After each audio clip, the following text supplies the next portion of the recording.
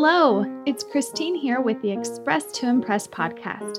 This episode is part 2 of Confident Communication Techniques for the Workplace with Mike Acker.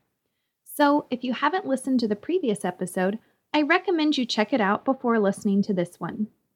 In this episode, my guest Mike Acker shares powerful tips for conveying confidence and authority through verbal and nonverbal communication. In addition, we talk about learning Spanish, living in Mexico, and Mexican culture. We've both lived and learned Spanish in Mexico, so I was curious about his experience. His journey couldn't be more different from mine, and I have a newfound appreciation for the immense challenges immigrants can face in a new country. Before we listen to the rest of my conversation with Mike, I want to share a quick reminder that you can subscribe to receive notifications whenever I release a new episode. You can subscribe on Apple Podcasts, Spotify, and all other major podcast directories. And if you have a job interview coming up, I invite you to visit my website for my free 5-step job interview preparation checklist. This checklist has already helped thousands of people worldwide get jobs they love. To sign up, visit my website at express-to-impress.com. Now let's jump back into our conversation.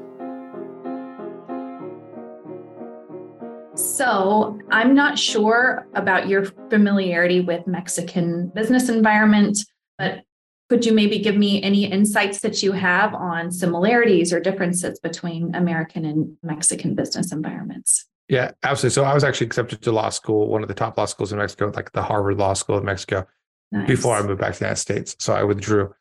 Okay. And then my dad practiced law down in Mexico for 14 years. So I got to see a lot of this. I did some traveling with him from time to time. And then, of course, I actually have gone back and done some nonprofit work there throughout the years. So here's what's very different is for American business culture, it's very much about the action, the productivity. Now, sure, if you're really good friends, you might focus on the friendship first. But I have a business partner in one of our businesses that we lead. And my business partner and I are very good friends. We've vacationed together. We've traveled together.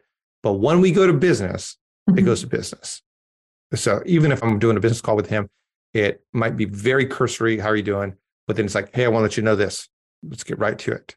Now, Mexico is always going to prioritize the relationship. And so in Mexico, business doesn't start until a relationship has been established and relationship has been revisited. So it's very common for you to be there and being in something. How's your mom? Very common question in Mexico. How's your mom? I mean, for years, even when I'd go back, my mom has passed away now, but people would come up and say, Mike, how's your mom? How's your family? How are things going? How's your wife? What's going on? And then it might go into the business. But even when I would do my nonprofit interactions and consulting down there in that regards, we would spend a good amount of time on relationship building before we moved into the work. And in Mexico, if you go into a business room, you're going to make sure you shake every single person's hands. You're going to acknowledge them. There's a relational aspect, which I love that part of it. Yes. Because you're crossing over the bridge of business through relationships. In American business, there's a little bit different. There's some good of that too. For example, one of the words in Mexico in the business culture, there's palanca. So you're always going to get more leverage. That's what it ultimately means, leverage, if you have pull with somebody. So sometimes a relationship is built so that you can pull it, you can leverage that relationship. And so unfortunately, if you're not in that relationship, you can't get things done. Now in America, you don't have to have a relationship. Let's just get things done. So a very different way of doing things. And sometimes in a Mexican business culture, it can exclude people who are not in that relationship. And of course, in American business culture, sometimes it can be so bottom line over a relationship that things get turned upside down. Yeah, interesting. I certainly can see the positives about the Mexican approach to building relationships. And when I try to put myself in the shoes of a Mexican coming to America or working with an American, I can see how they could perceive our practice as cold or inauthentic, and that must be such a tough transition. I will say that sometimes I have clients who are a little confused by the places where relationships are important in American business culture. So one place where it's important is when you're in a job search. You want to tap into your network. You want to be building your network. You want to be telling people, hey, I need a job. And I've had many non-native English speakers say, like, really? That seems weird. It's not based on merit. And how I explain it is, it can get you an interview. You still have to be the best candidate. You still have to go through the process, and you still might not get the job, but it can help get an interview, which is really tough when you're competing against hundreds or thousands of people sometimes. So that's one area where it's maybe a bit more similar to the Mexican business culture and the power of relationships. You're right. And what's huge is in Mexico, you might build that relationship that day. The relationship is always forefront. In American business culture, if you are building relationships right now, because I need to get a job right now, that's probably not going to happen. Like Mexico, you can go out to an evening dinner. If you walk away with great relationships, you got someone right there, and they might be a recommendation for you the same day. American business culture is not going to be the same. You're building relationships to build relationships. So most people can see through, because we're very skeptical. Like people reach out to me on LinkedIn. I'm like, okay, so why are you reaching out? What do you really want from me? Yeah. And why do you want to be my friend? And almost to a fault at times. Versus Mexico, yeah, of course you want something, but let's be friends too. Great. Yeah. And so what I would say for those people is start building a relationship now, even when you have a job. Yeah. And keep that relationship. I was in a relationship, like I had no motive from it, just a buddy, no motive from it all. And I was around a barbecue one time. We were having a dinner, and I was thinking about changing my job. And I'd known this guy for a while, and we had respect for each other. And I said, I'm thinking about changing my job. He said, I'd hire you in a heartbeat. I had no education and no experience in the industry. I ended up being recommended to the recruiter from him. And out of hundreds of applicants in a field that is very desirable, was the person that got hired. I love that.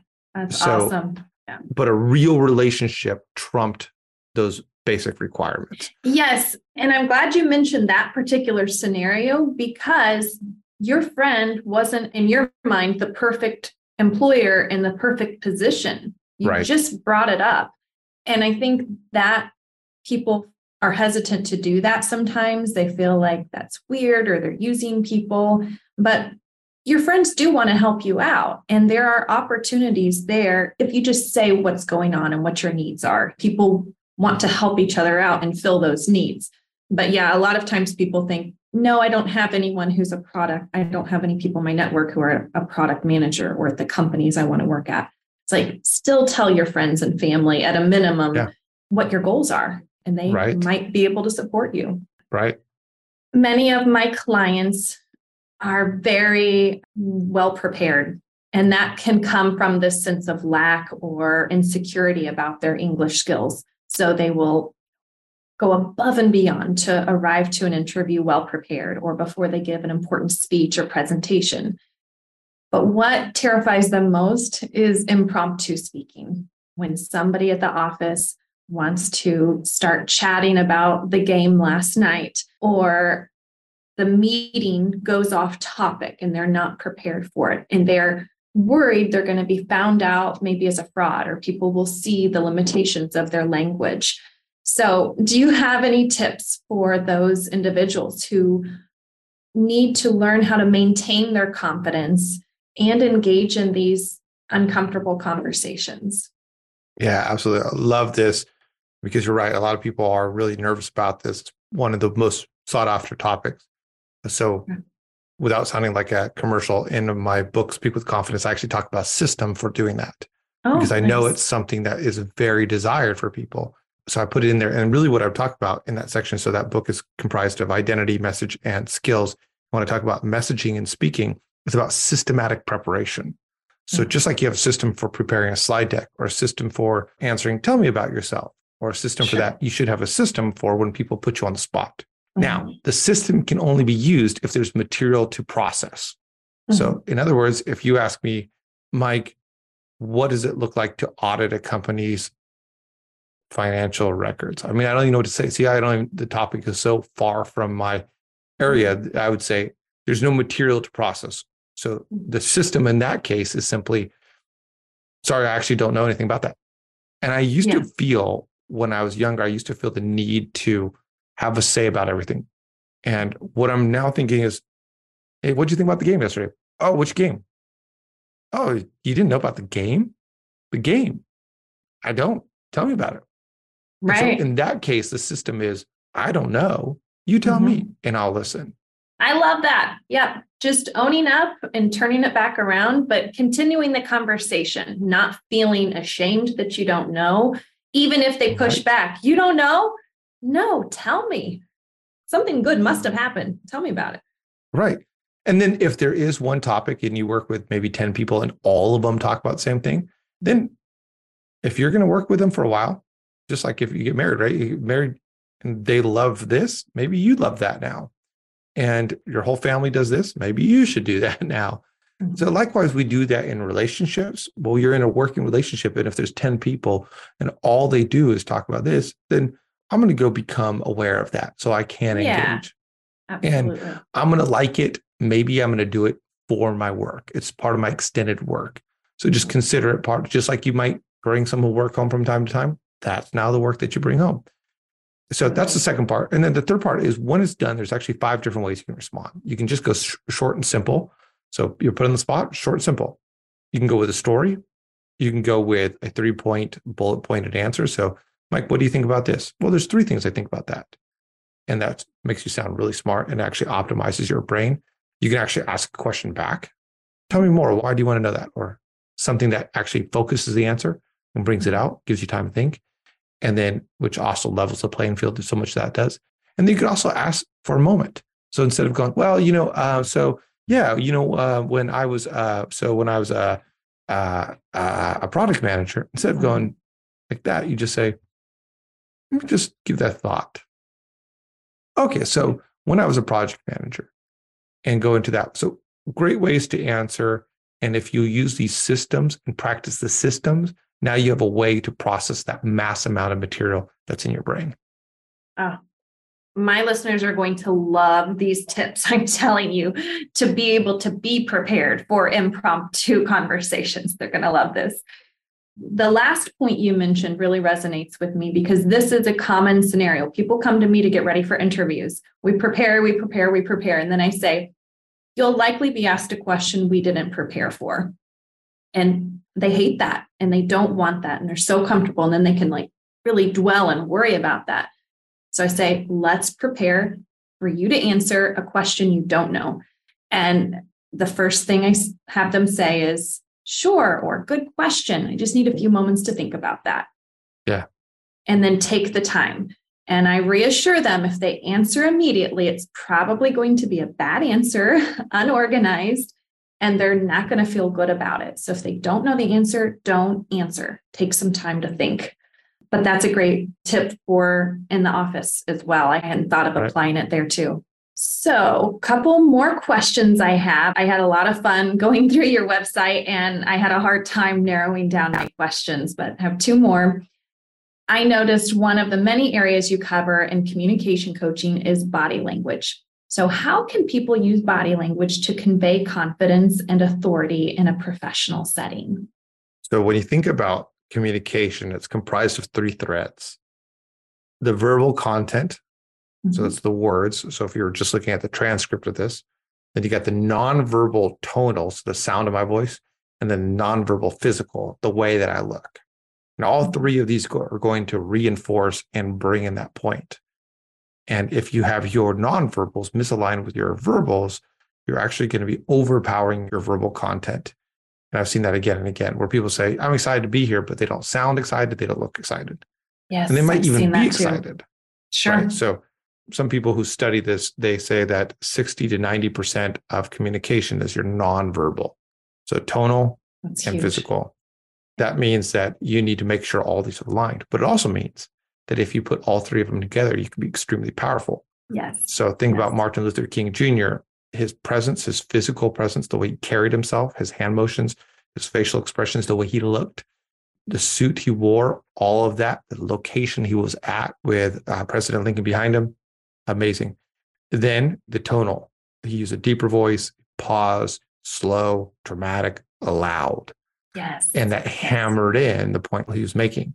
Mm-hmm. So the speech by itself, great to read, but would it have gone down in history if it was just a document that was sent out to people? No way. Probably not. But the way that he spoke it. So it's so important for us to use this. Now, if you just want 3 simple nonverbal skills that will emphasize this, 3 that are going to make you bigger and sound more confidence, the 3 are going to go use pauses, speak a little bit louder, and gesture a little bit bigger. Those 3 make you bigger and they make you seem more authoritative and confident. Right.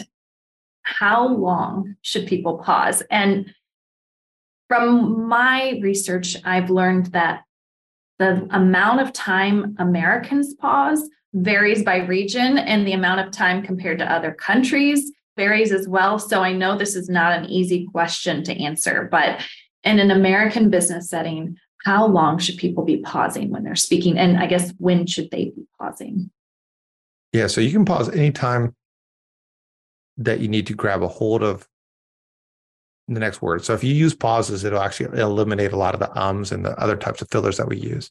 So use pauses on a regular basis. Now, if you use a longer pause, that's a suspense building or question asking pause. So there's usually short pauses in the middle of a sentence. So if I'm talking, I use a small pause right there because I got stuck in the middle of my words and I picked back up. If I want to make more of a conclusion, if I want to make a point and I wanted to stick with you, then I'm pause a little bit longer. So there's just a micro pause to eliminate fillers, but then there's more of a conclusive pause that is really an authority statement. So I say, and that's how it is. And now I move on. So it's a little bit longer pause because I'm making a statement. But if I'm going to ask a question, I might say, what questions does this bring to mind? And then I'm going to wait until someone answers. I'm going to let there be an awkwardness there. And there's a whole bunch that I go into about this typically, but those are longer ones where I'm expecting you to do something. In fact, if I pause here long enough, what would happen is Christine would take a moment and she would physically move to interpret my longer pause. So 3 pauses, short in the middle of a sentence, just that is a micro pause. It's just for you to get back on track. Second pause for conclusion. How long is that one? It's as long as you need to make the point. So if I say, don't do that, that's going to be probably a longer pause versus I say something very deep. That might be a longer pause. Think about a comedian. They pause as long as they need to make the audience laugh and get the joke. And then the longer pauses where you're doing suspense building and the winner is, that's a suspense building, or what questions do you have? Or what are we going to do about that? Well, that's another question. But any of those ones where you're really doing that, or dramatic one where sometimes you stand up on stage and you look around, you're not communicating, you're communicating non-verbally by looking at people's eyes. And then you speak. But all of those are suspense building. I love it. So some of my clients have paused to think without telling their interviewer they're going to pause, or they've done that in a meeting when they're asked a question and they pause. And they often get interrupted by Americans, and it interrupts their train of thought. It shakes their confidence. Right. So stressed pauses are very important in other areas, but that initial pause, like if you're going to take it, you have to at least tell them you're going to take it. Because otherwise, an American might interpret it as they didn't understand me. They don't know the answer. I don't know why else Americans will interrupt. But that initial, like right after a question, if somebody's just thinking, and maybe especially like the look on their face, they'll just start talking before the other person talks. Well, and so here's what's huge about that. So that's a stop. That's not a pause. So a pause is where it's a small break. Think about when you're running on the treadmill and you need to go grab a sip of water or you drop something real quick. You pause the machine and you're going to get back on. But if you walk away, I mean, right there, no one's going to jump on the treadmill and take it from you at the gym. because they see that you're doing something. They can see that you're still engaged with the treadmill. They know that you're still there. But if you stop, and that's what a lot of people do, they finish a sentence and then they disconnect. They look away and they're now off somewhere else. And that's awkward for everybody. Sure. So really what that American often is doing is saving that person face. Oh, shoot, they're done. They ended awkwardly. Let me jump in there and help them out. Yeah, that's a good point. It could be help, like as a way to help them to get rid of the awkwardness. Right. Because sometimes what happens is there's communication that has no words at all, right? You see those best friends kind of look over each other and smile, and they know what each other are thinking. That's communication. They're getting a message across. And so what you need to do when you're speaking is make sure, okay, right there, see, you knew that I was going to continue talking. You didn't say anything because I was in the middle of something. I was still engaged. And so you didn't jump in. But if I come to a conclusive end and say, that's it, and I pause and I'm done and I move on, then yeah, you're going to interrupt. So what I would say for that person is, yeah, either let them know that you're going to take a pause. Let me give you a moment just to think about that. 2, stay engaged by making eye contact, by looking at them, by drawing something out, by being active with the PowerPoint slide or something. Or 3, and this is tough to do, is if you're constantly and you're in the culture, make sure people know that you're not done, because there might be a culture of that. And then that's where you say, oh, I'm not done right now. And you might need to have the confidence that you have the material that they need. Oh, I'm sorry. Don't interrupt me yet, Christine. I'm continuing right here. And then you go, oh, okay. But then people know and start learning your figure. If you stand up for yourself, they will respect those boundaries as well. Yeah, such a powerful skill to develop. I'm glad you brought that one up. Yeah, resisting those interruptions when you're not done, when you're still thinking. Absolutely. So we ended up covering my second question as we discussed that question. That's all of the questions I have for you today. Do you have anything else that you would like to share on this topic of confident communication in an American business setting? I think I say this in almost every book I write. And I started out in the first one. So I first wrote a book in 2019 and I wrote Where You Are Is Not Where You Have to Stay, because I was talking about speaking with no fear. Yeah. And then the newest one, in Speak with Confidence, I say that as well. I wanted to encourage people. Often what people think is they just can't get there. And as a result of that, they don't do the effort. Yeah. I love the story of my friend Cherie. Cherie, as a high schooler, she was about twice the amount of weight that she should have. And this is something that was on People magazine. So I feel confident sharing it without her being embarrassed. It was on the front cover. Now, why was it on the front cover? Because in her 20s, she went from down twice her weight to half that weight. And in the interview she did with People magazine, she said, I never thought I could lose weight. So I never really tried. I mean, I sort of tried, but never really tried because it was impossible. She said, I went to Scotland. We walked around a whole bunch. There wasn't the processed food that I had. And suddenly I lost 20 pounds without even trying. And all of a sudden I realized it was possible.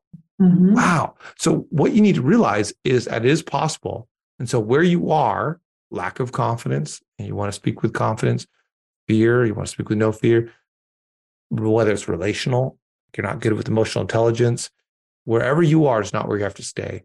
So be aware of where you are, then find the right knowledge and put it into practice. No, very powerful. I couldn't agree more. And that's what I love seeing is when people do realize their power, they go after it and they get the support they need to do that. Well, thank you, Mike. This has been so wonderful. I've learned so much from you. I laughed. I loved your stories, and I can't wait to read your books.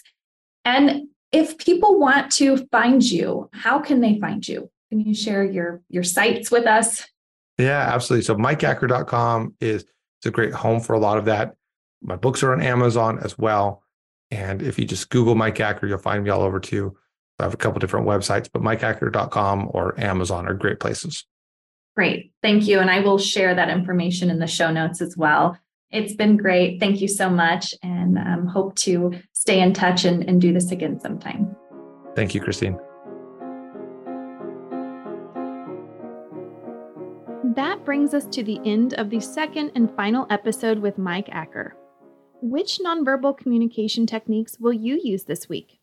Do you feel ready to answer impromptu questions in English? Learning is the first step to changing your behavior. Now I suggest you practice the techniques Mike shared so you feel comfortable using them and you eventually incorporate them naturally into your work. If you enjoyed my conversation with Mike, or if you are living abroad or planning to live in an English-speaking country, I invite you to watch a video recording of my conversation with the listening expert Cara Leopold on the topic, how to use movies as an immersion tool before moving abroad for work. I'll include a link in the show notes. And don't miss any of my podcast episodes.